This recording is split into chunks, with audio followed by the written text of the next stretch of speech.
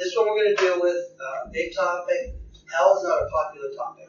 It just isn't, and it's rough. And this class is going to be a little bit rough. And at times when we talk about the aspects of eternal punishment now. So I'm just forewarning you right now. And of course, we're using, I outlined this book, How Can a Loving God Send Anyone to Hell? I forget how to pronounce his last name. Is that Scrog? I'm not sure. So what I basically did, I'm using all of his stuff. So this is not copyright infringement. So this is an original with me for the most part. I've added some things to it. But I'm telling you right now, I outlined this book. This is what we're going to be going from. Just so I want to put that out in the open. This isn't, I think it was blood, sweat, and tears of all the work that went into this book. But I did outline this book and kind of have my own thoughts to it as well.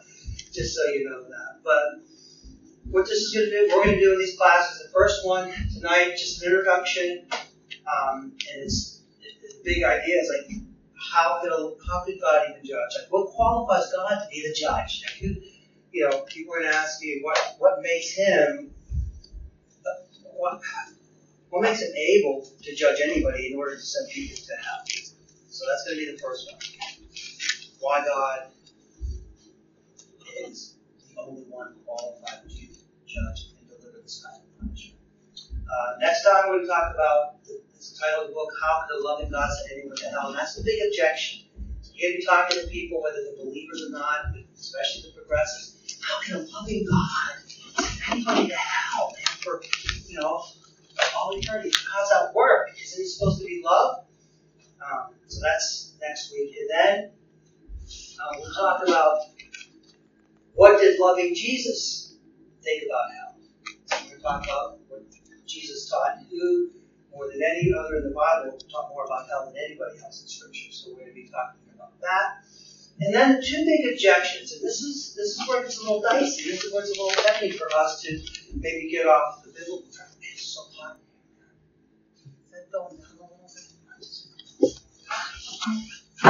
Where's Andy at? Yeah. So two big objections are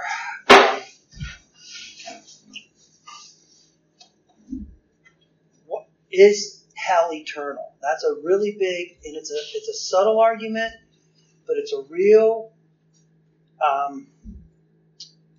tempting argument.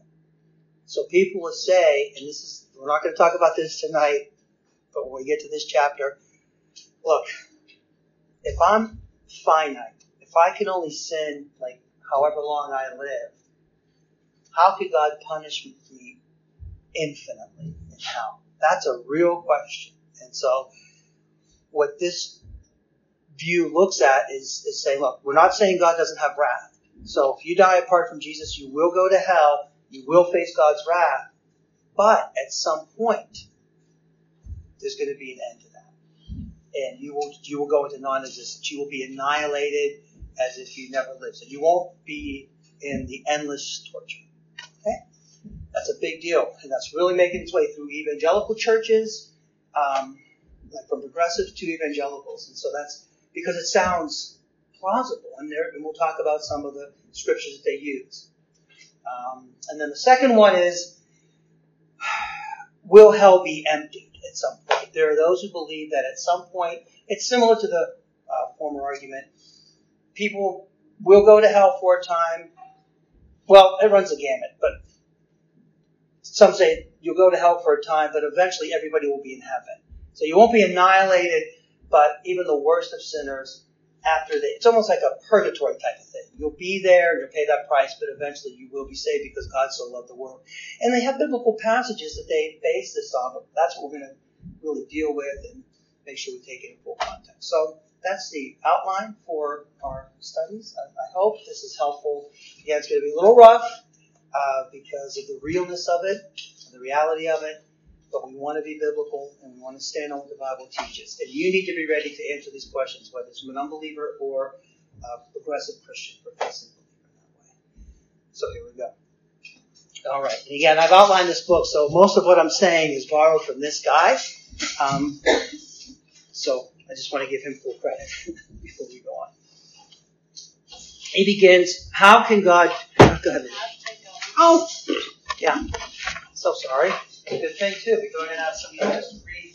You might have to share because there's a lot of other sections. You got to share.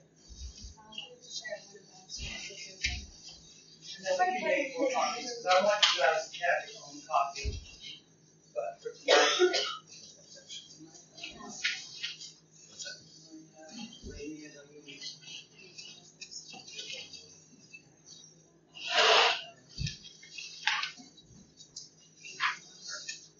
I have 2 left. Does anybody want their own? I have 3 left.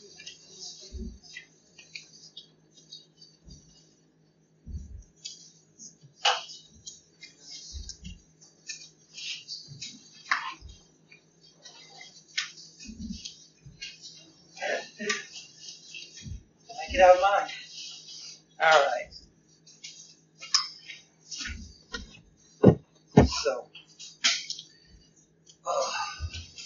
So when you think about hell, what do you think of? The doctrine of hell. We don't like to think about it too much, do we? Thoughts, Tony? Torment. Eternity. We don't think about it too long. It's hard. It truly is. When you think about people, look, if you're not trusting in Jesus Christ, friends, loved ones, family members, you don't even want to think about it. I don't. It's very hard to do that. And that hasn't been lost. Several years ago, a man named Bertrand Russell, he was not a Christian, he was an atheist. But one reason he wasn't a Christian or didn't want to become a Christian was because of this doctrine of hell. And he wrote this, he said, hell creates a moral problem of viciousness for God. So he said, the very existence of hell speaks to God's malice, that this is cruel and unusual punishment. He called it, quote, a doctrine of cruelty. For him, the very existence of hell implies that God is malicious. And so we have to ask ourselves, is that right? Is that true? Is God malicious? Is he this benevolent God who's going to just, and people get this idea, like, a caricature of God before, if you're talking unbelievers especially, this mean God, if you don't do things just his way, then he's going to, you're going to burn for eternity. And so that's how they see it. What does the reality of hell say about God then? Can God be called good if he sends people to hell? Why does he punish people in hell for eternity? If they're finite. Again, we're going to deal with that. So what's the existence of hell say about God? It's a big deal. That's kind of how the book starts out. And one answer to that, I think, is, and Scott brings this out, is, number one, the reality of evil. And that's one of the reasons, is if there's real evil in this world, and we could think about an innumerable amount of occasions of true, what we would call evil, just evil acts of malice, of destruction, of murder, of rape, all kinds of things. The author brings out the example of Pol Pot. How many of you, if you're a little bit older, you probably have heard of Pol Pot, if you like history as well, or Brother Number One, as he was called. He was the leader of the Khmer Rouge in Cambodia. This goes way back, and you can look this up. In 1979, or by 79, 1.5 to 3 million people had died at their hands. And it was an awful regime that just killed any perceived enemy of the state, and especially those who would be Christians or profess kind of faith, anything that you went against, any word against the state. And I was hoping to get some slides. I couldn't do it though. Just of the brutality, like the mass graves. There's a movie called The Killing Fields. If you ever get a chance, check that out, because that's the story of Pol Pot and the Khmer Rouge. Brutal, excessively brutal. I can't describe how bad it is to you, but that movie kind of brings it to light. Unimaginable crime, just cruel, absolutely cruel torture beyond what most people could believe. Just so awful. I mean, this is just the height of evil. And what happened with Pol Pot is here's this evil man. No remorse, no repentance. He died in his sleep. He was 72 years old. He never faced justice at all. He felt no remorse for any of his actions. He thought he was justified and vindicated, or justified anyway. And so we want to ask, that did he not have to pay for, is like death the only thing? That's the payment. That's all. Just him dying. Sometimes in the movies we watch, it's real evil people. We love it at the end when what? When they get blown away, right? That's kind of that's the payment. Boom, they're done. They did all this evil with that intake, and you see the dad killing her. That's the vindication that we want. But somehow for the evil that was perpetrated, it doesn't seem that death, just dying, is enough of a consequence. And I think we kind of know that in our heart of hearts. We sense that there has to be something more. So what should happen to evil people like Pol Pot? Hitler, Stalin, is death sufficient justice? That's that kind of the question. Forget about the Pol Pots and the Hitlers of the world. What about those who've just committed terrible crimes that never been found out? All the serial killers that just killed countless, so many number of people, murder, rape, child abuse. Victims have suffered, but the perps have never been found out. All those who've seemingly gotten away with it, they were never even found out, let alone brought to justice in a civil court. It just kind of went off.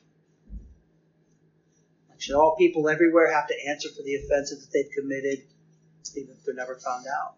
See, this is what, there has to be, we just get that sense, and there must be something more, right? Or no? Is death enough? I don't know. I think most people agree that something greater in terms of punishment for truly evil people. But what that punishment look like, and who's able to actually deal that punishment? Now, we can say real easy, hey, it's God. And so why?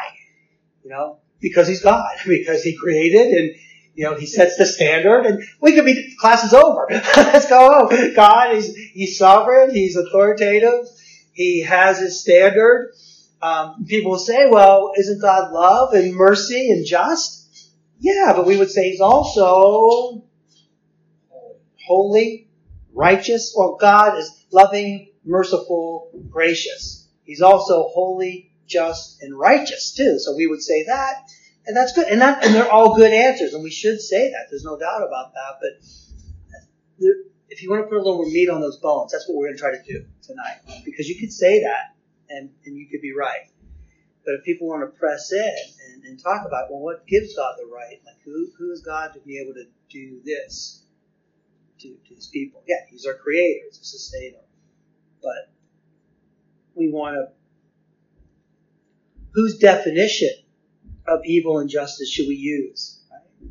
Who gives us a definition of evil? What makes evil evil in that way, in that sense? And who's able to bring true justice consistently in a consistent manner to all people everywhere in every period of time? So the Christian would say, this goes a little bit deeper, we would say God. So just by way of introduction tonight, the premise is this, that God alone is uniquely the only being who's able to determine what is evil and what demands judgment and justice. So that's it. So that's what God, that's as creator, we say he's creator, but he has the only one who can determine what is evil, and he sets that right. And in our heart of hearts, we have a sense of that. We have a sense of justice. You get mad when justice goes, when somebody takes something from you. You get mad, that needs, something has to be done about that, and you're right. Right? So we have that sense of justice. And then punishment. You need to pay for that crime, for what you did. We all have that, and that's given to us from God. So, but God alone has the power and authority over his created order to exercise this cosmic justice, if you want to put it that way. He's the only one who is wholly good, righteous, perfect, and willing and able to dispense true justice. So the Bible teaches, or what I want us to do, as we're going through for the rest of our little time here, in the next half hour or so, you can bear with me, what the Bible teaches about God that explains that He alone is qualified. So we want to have that grounding.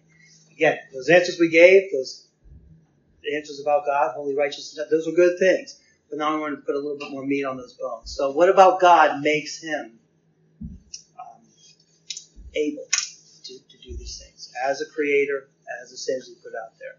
What qualifies Him to judge people to hell? So, first thing, I think on your outline, I think it's under implications. Under number 4. He's uniquely able to judge because of who He is. So you need to know a little bit about something about the nature of God. This is what gives Him the right to judge and to execute that judgment and that punishment. First of all, it's God's presence and judgment.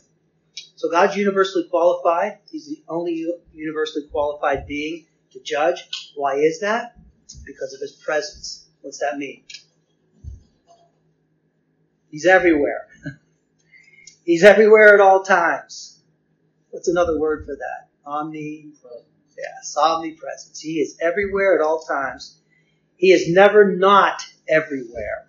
Now you think about this. Think about the implications in your own life. He is never not everywhere. He is present everywhere. He is an eyewitness to all things. See, now if you start talking about this to people, about the nature of God, now this is what gives Him the right to judge. Not because He's God, but now we're explaining that.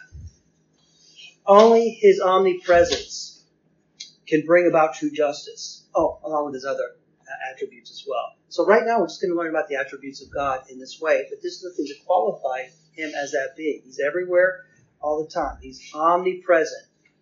Fully, and just think about it, just blows you away, fully and simultaneously everywhere throughout history. There's no place where He is not fully present at all times. So that makes Him an eyewitness. So he is there, and we'll see that he knows all things as well. We have scriptures to look at. I just want us to read a couple of them. There are many, many more. We could be here truly all night on just this one. So we want to talk about God's omnipresence. We could talk for the rest of the class about that, looking at different scriptures, going through them. And I would encourage you guys to do that as well on your own. But this is one area. Look, man, there's nowhere. You can't get away from Him.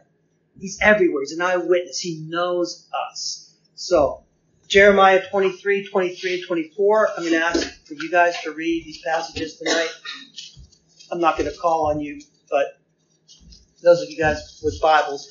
You know why? Because I brought my tiny little Bible. I meant to bring my big Bible, and I don't feel like putting my glasses on and off and trying to find the passages, so I'm going to just put that burden on you tonight.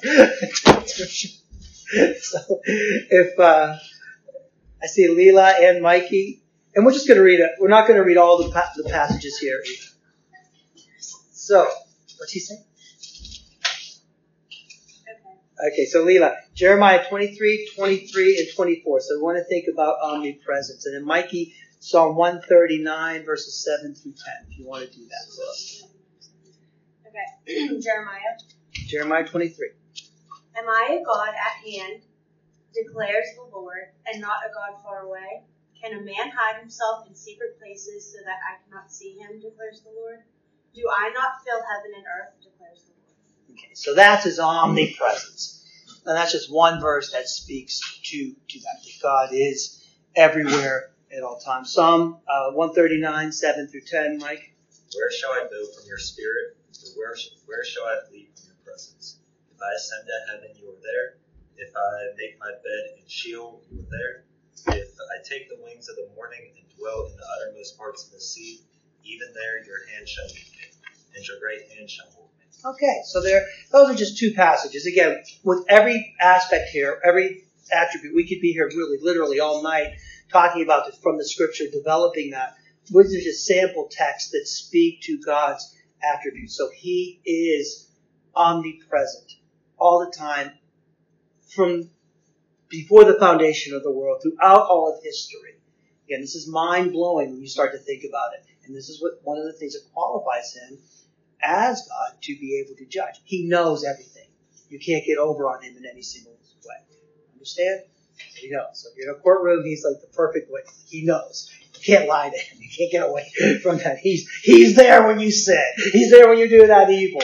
So he's eminently qualified in that regard. So that's one. Number two, his knowledge, God's knowledge and judgment is the second attribute. Not only is he everywhere present, he's also omniscient. He also knows everything. He's an all-knowing God. He's everywhere, knows all things, past, present, and future. Again, by his decree. All things are laid bare before him. Think about this. Every thought, every intention of the heart, every event. He's infinitely wise. So, we're going to read 4 passages from this. Laney, would you turn to Hebrews 4:13? And then, Tony, would you do Psalm 44:20 and 21? So here's the idea of his omniscience, all-knowing. Again, we can't, and you can see the overlap too with these things. So Hebrews 4:13. And no creature is hidden from his sight, but all are naked and exposed to the eyes of him to whom we must give account. Okay, that is really good.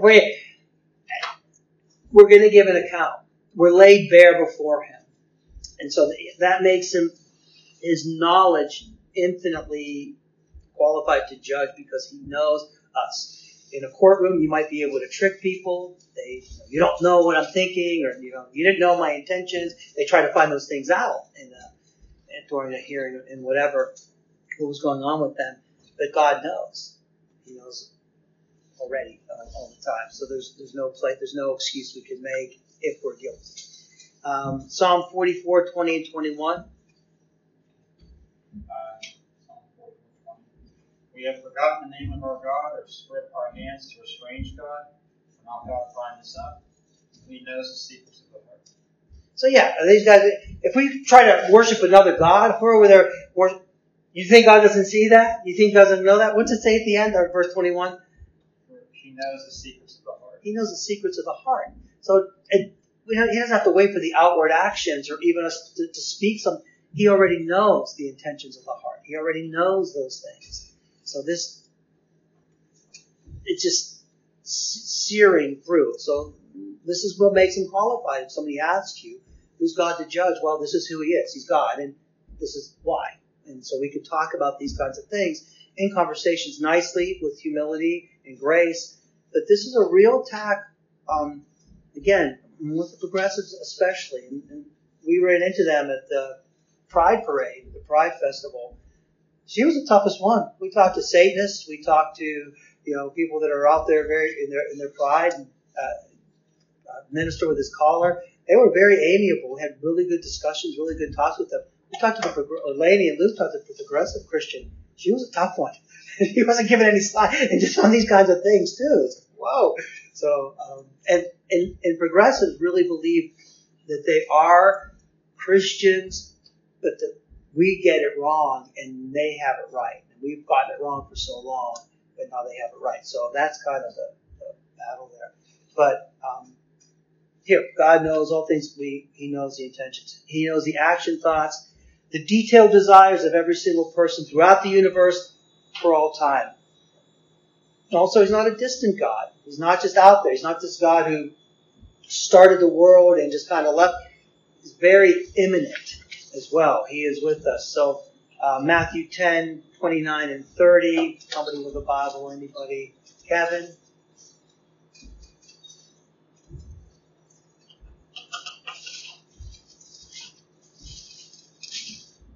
Two sparrows sold for a penny. Not one of them was full. They all work. The hairs so there it is. There's he's not some far off, as the deists say, kind of get the world started and bye God. No. He's very much present and amongst us so far. No place to run, no place to hide, in other words. I like the idea of deism, though, in some ways, if you want to get away with it, because that's not really popular anymore. The founding fathers and with the Enlightenment came this idea of deism. They wanted, they're not going to believe the silly Bible with the miracles and all these true atonement things. So, but they still believe in God. Like Jefferson with the Jefferson Bible, Thomas Jefferson, he cut all the miracles out, all the healings, and just literally with scissors, and that was his Bible. He just wanted the good moral teaching. Well, that's what the deists. God gets it started, he creates things, winds up the clock, and then just takes off and let us figure it out for ourselves. In a way, that's kind of nice, but I guess it's very Star Trek-y. Man figuring it all out. And that's the idea. Matthew 6:31 through 33. I don't know, Benny or Gemma, if you guys have. Matthew 6:31, 33.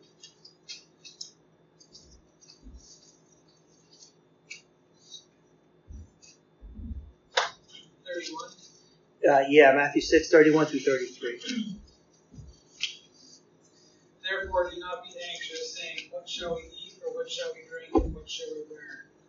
For the Gentiles seek after all these things, and your heavenly Father knows that you need them all. But seek first the kingdom of God and his righteousness, and all these things will be added. And so there's that intimacy again. That's what we're trying to say.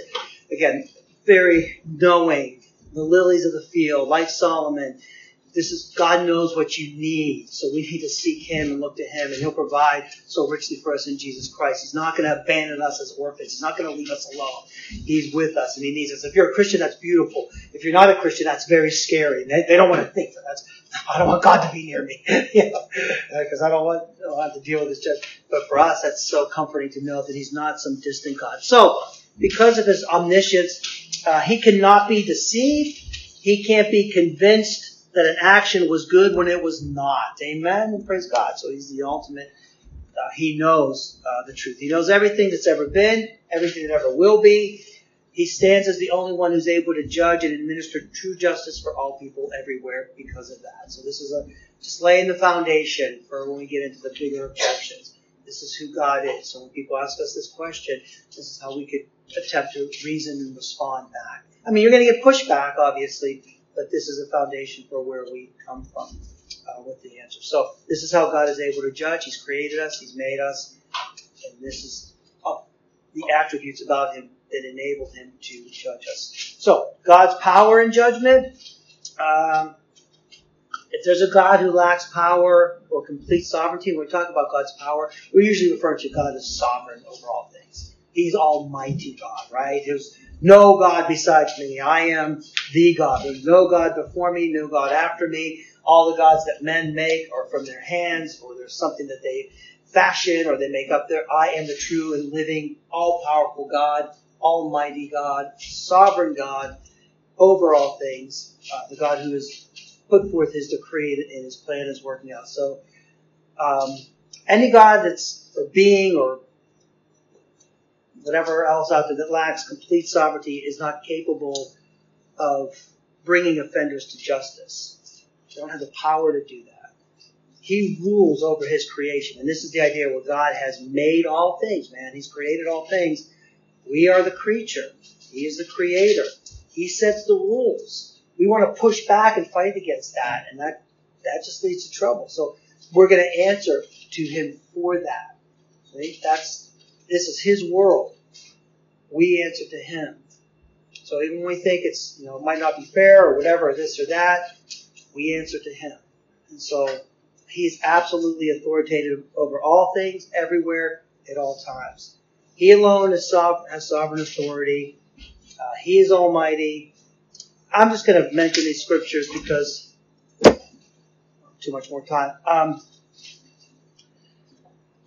There's the scriptures there that you could check out on this one. We'll read a few more in the other places, but there's 2 Corinthians 6:18. He's Almighty God. Of course, Genesis 1. Psalm 147, 4 and 5. I will read that one. I'll try to. Psalm 147, just so you have at least one scripture dealing with that. And it's so hard to turn these pages as well. I have that one. Right. Oh, you have 147? Yeah, 4 and 5. Yeah. He determines the number of the stars. He gives to all of them their names. Great is our Lord and abundant in power. His understanding is beyond measure. Okay. He holds the universe in his hand. He is sovereign over all things. He holds all things together. All things work according to his purpose and plan, his decree. He's powerful in that way. Psalm 2, all authority of the nations to rule over him. He has all power. So the only one really he's capable of upholding true justice because, number one, he defines what justice is and it flows from him. And every single person will give an account to him. So that's his power in judgment. So this is who can judge? God, and this is why. His eternality, and this would be a really good study when we talk about the aseity of God. Who created God? How did he get here? That's a discussion for another night, another time. R.C. Sproul has a really good lecture on that, and I would commend that to you. But the fact that Scripture teaches that God is the uncreated one, and that's so foreign to us because we can't think like that. Everything is derivative for us. We're created, everything's created, everything you see comes from something, right? God has no beginning and no end, and so that's a really hard quality or attribute of God to grasp, but yet that's what Scripture teaches very plainly. But the eternality in judgment. He existed before the foundation of the world. He is the uncreated creator. He existed before time as we know it. There's never been a time when he did not exist. That can just blow your mind. We can just sit here and contemplate that. That makes me want to take like drugs or something. You know what I mean? You just kind of think of the unknowable, right? Like those hippies with the acid or whatever. That's the kind of thing, you know, because the uncreated creator, how do you get there? Existed before time. There's never been a time when he did not exist. It just, you know, he is the everlasting God, whose years can't be counted. Just one passage here, I think. Isaiah chapter 40, verse 28, if somebody wants to take that on. Isaiah 40, verse 28. Again, this is speaking to the eternality of God, who created him. Somebody have that, Lainey? Do you have that? Yeah. Isaiah 40, 28. Have you not known? Have you not heard? The Lord is the everlasting God, the creator of the ends of the earth. He does not faint or grow weary. His understanding is unsearchable. Okay. Have you not heard? The everlasting God. The one who was, is, and is to come. So his eternality qualifies him to judge all things. He was here before all things. So these are reasons why. This is what we would say. So in conjunction with his omnipresence, omniscience, we can know that God has never missed a single event at any time in all creation from the beginning of time. Amazing. It's an amazing thing. He doesn't need to rely on witnesses in this case, in any case. His eternality, that he's eternal, combined with his unchanging nature, lets us know that he'll apply the same standard judgment always and forever. Isn't that amazing? We're in a time right now where the standard is changing. I mean, I don't know how many of you have confidence in our justice system right now. It's kind of shaky, to say the least. It changes because we're sinful. And that's what I love, I'm digressing just a little bit, about the founding of this nation on the biblical principles. That's what we founded it on. That's why we had separate branches of government. Why? Checks and balances. Those guys knew. They knew about the human heart. They knew if you get the sovereign king and the ruler or the, I can't say the word, the bad ruler, the sinful ruler, that it's going to end badly. So you need your checks and balances. And if you're a moral people, it could work for a while, and it has worked, and it served us well. There was a time where you could go to court and expect a fair hearing and trial. That's not so much anymore, and that's a real sign of our departing from God and the degradation. That standard that we held so high is manipulated, is changed, like, just think of partiality and impartiality. My goodness. Are we living in a day of impartiality anymore? For real? I mean, it's never been perfect, don't get me wrong. But it's just so blatant. The bias is so blatant. With God, that doesn't happen. Right? With God, His standard is the same as it was. His judgments always and forever are right. They're completely trustworthy.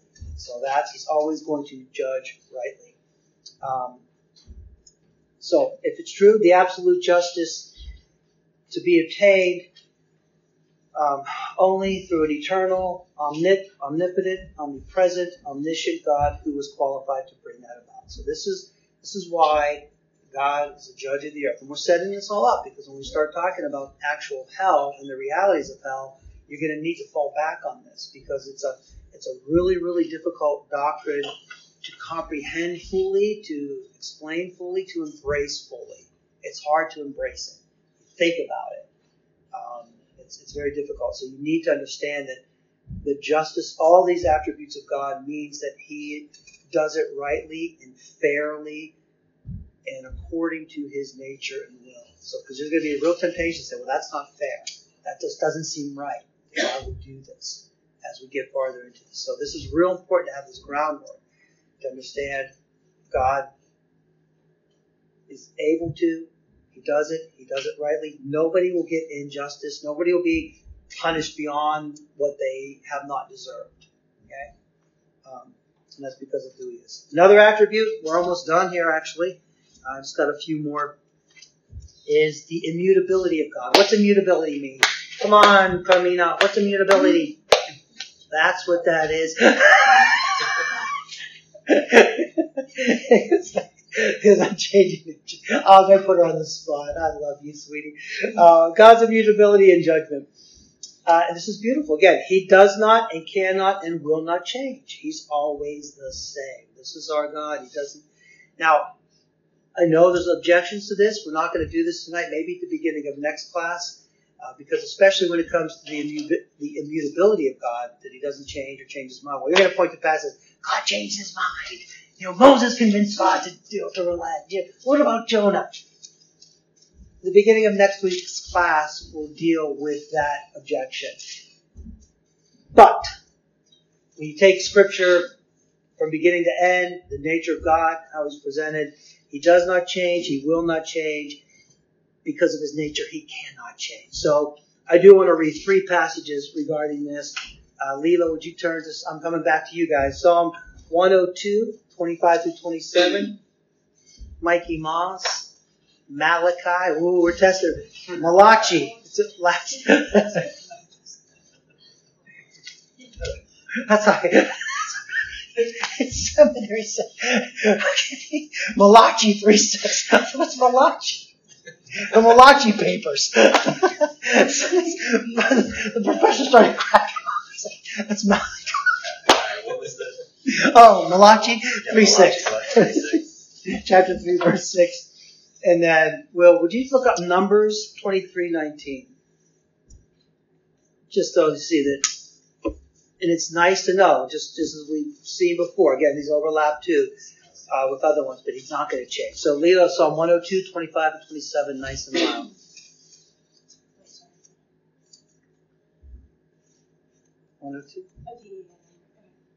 Of old you laid the foundation of the earth, and the heavens are the work of your hands. They will perish, but you will remain. They will all wear out like a garment. You will change them like a robe, and they will pass away. But you are the same, and your years have no end.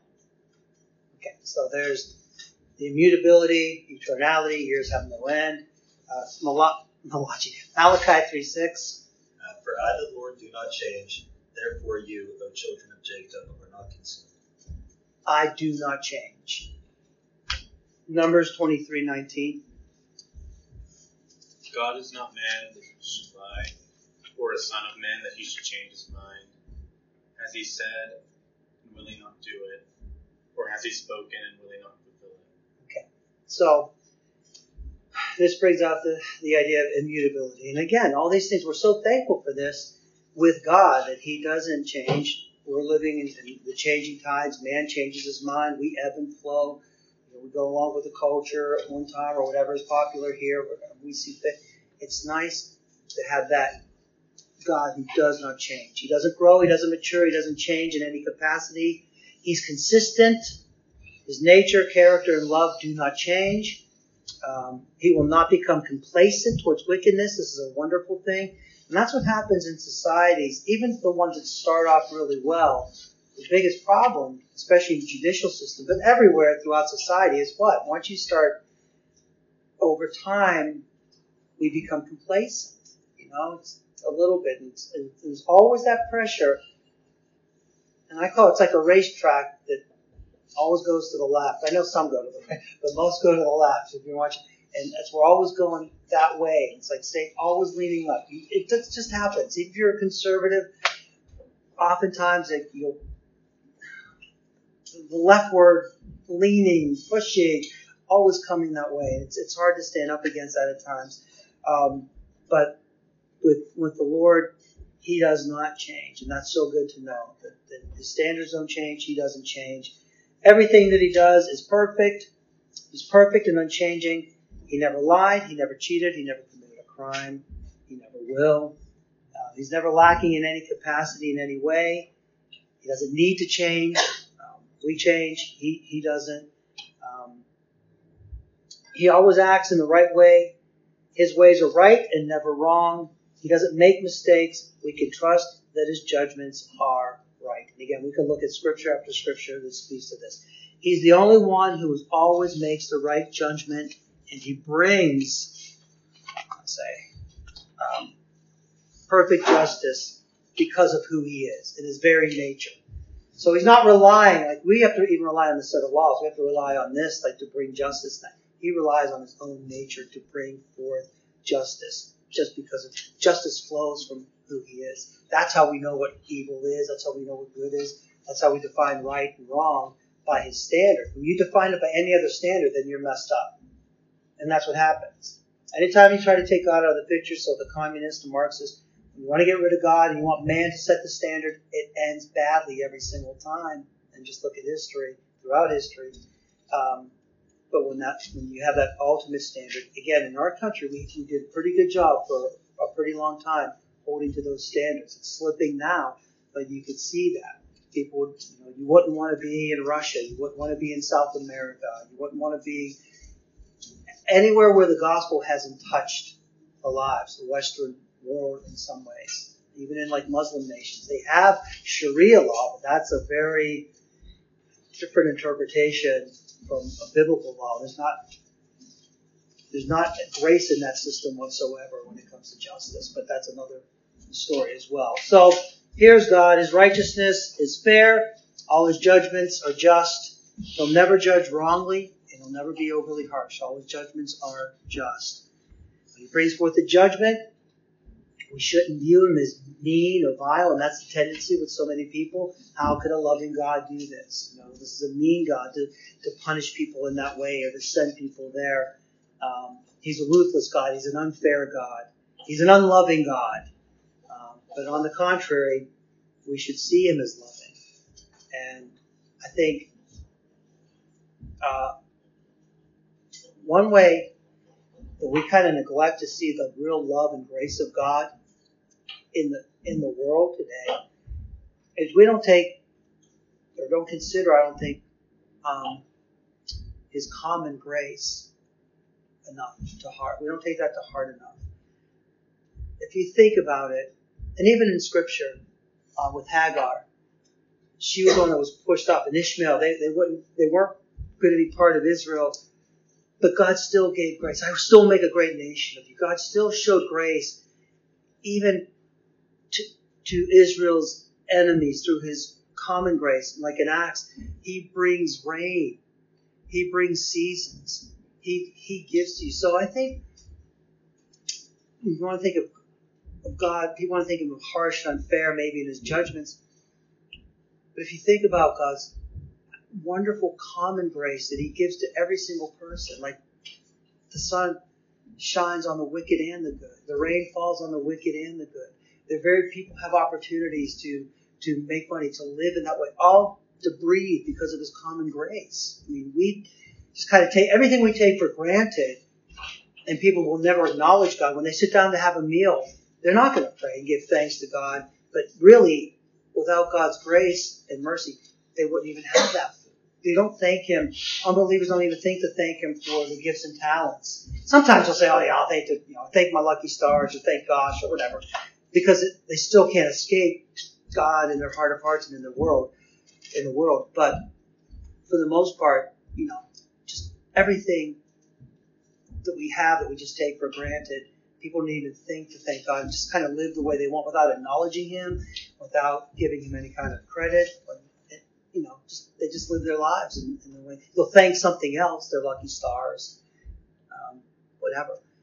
So I think we really need to bring that into consideration when we know what people deserve because of our sin, and yet how gracious God is to us, even to those who will never trust in him. So that's something to be thinking about. We should see him as loving because he is one who cares for right and wrong. And that's what it really comes down to. And we talked about early on. He is loving, he's gracious, he's merciful, but he is holy. And we're going to see that next week. That's a big deal. He's concerned with holiness, righteousness, and justice. Again, how many of you would want to live in a world where there's no justice? Think about that. Something goes wrong. Somebody destroys your family and they get away with it. And the court's like, where's the justice in this? We long for justice. Even the little things, at work. This person's like, they're not doing their job, the slothfulness there, laziness, whatever. But it's not right. It's not just. They're not doing this. They're not doing what they're supposed to do, or they get away with things, that they shouldn't get away with. So in every area of life, every day, throughout the day, we want justice on a larger scale because we're made in that way. It reflects the character of God, and he's the one who executes it perfectly. We don't always execute it perfectly in our world, in our ways, but we know it. When somebody's wrong, when that murderer is convicted and the hammer goes down, yes, the courtroom screams because justice is served, and then the penalties do. So, he always judges justly and brings justice. He demands it, perfect justice. Because he is who he is, the wicked, the evil, will never get away with it.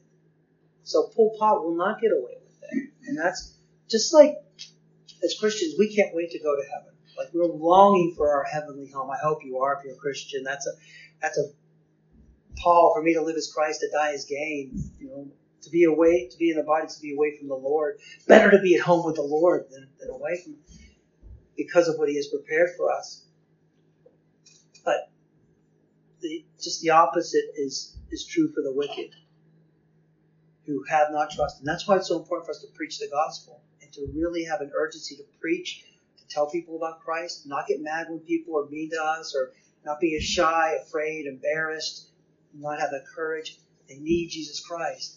So we want to be humble. It doesn't matter what they say to you. If you're being faithful, they're going to call you names. They're going to resist. They're going to, whatever they're going to do. That's okay. That's okay.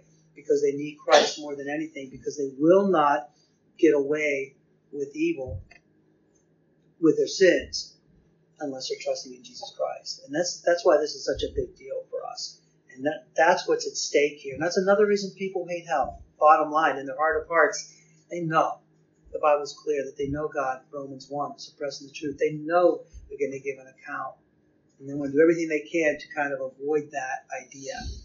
So it's a big deal for us to do that. So no evil thought or action will go unpunished because he is the righteous judge. And that's what we want to lay the groundwork with. How's he going to judge them? He'll make righteous and just judgments. The guilty will be punished in hell for all eternity. God will pour out his divine wrath on the unrepentant and the guilty. So that's the bottom line. So that's basically it for tonight. It's 8 o'clock. And any questions, feedback, pushback, ideas, add on to this? Is this helpful to kind of lay that foundation just in an introductory way? This is how God is able to judge. Who's God to judge? This is who he is to judge. This is why.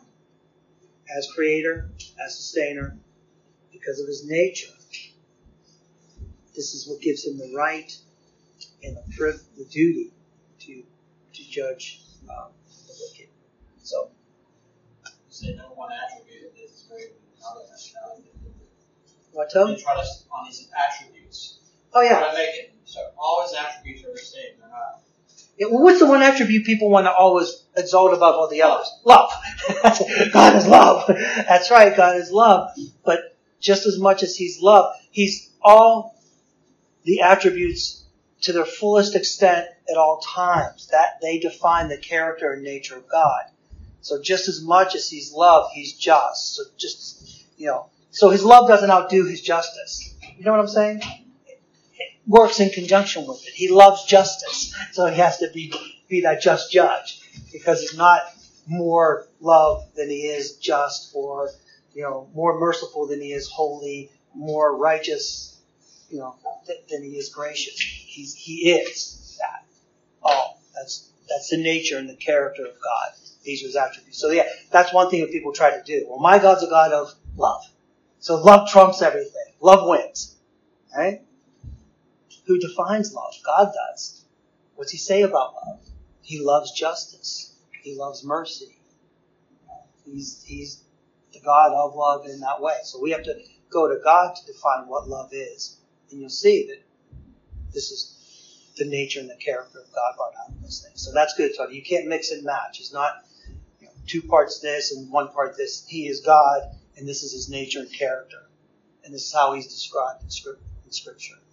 So, is this helpful at all? Just good to lay a foundation? Because we're not in the nitty gritty yet. We're going to get into that in the next couple of weeks. But so he is God. Anything else? Questions, comments? All right. Father in heaven, we thank you and praise you. I do thank you, Lord, for this evening as we begin our study on this tremendous, scary doctrine, Lord.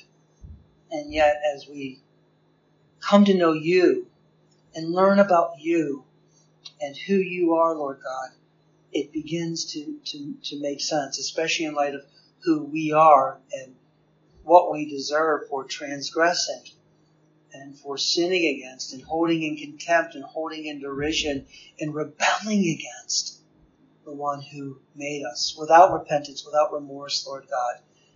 Your judgments are just, Lord God, and your punishments are righteous in that.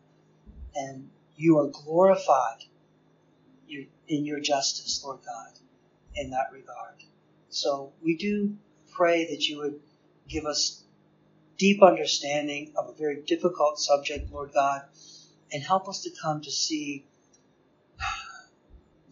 the glory that it brings to you, that you stand vindicated, that you stand just, that you deliver, you mete out the punishment that is necessary because of your holiness and your righteousness and your justice, Lord. So we do thank you and praise you, and just pray, Lord God, that we think about these things and that we come back next week ready to take up the question, how could a loving God send anyone to hell? Pray that you would see us safely to our homes. Thank you for this evening. In Jesus' name.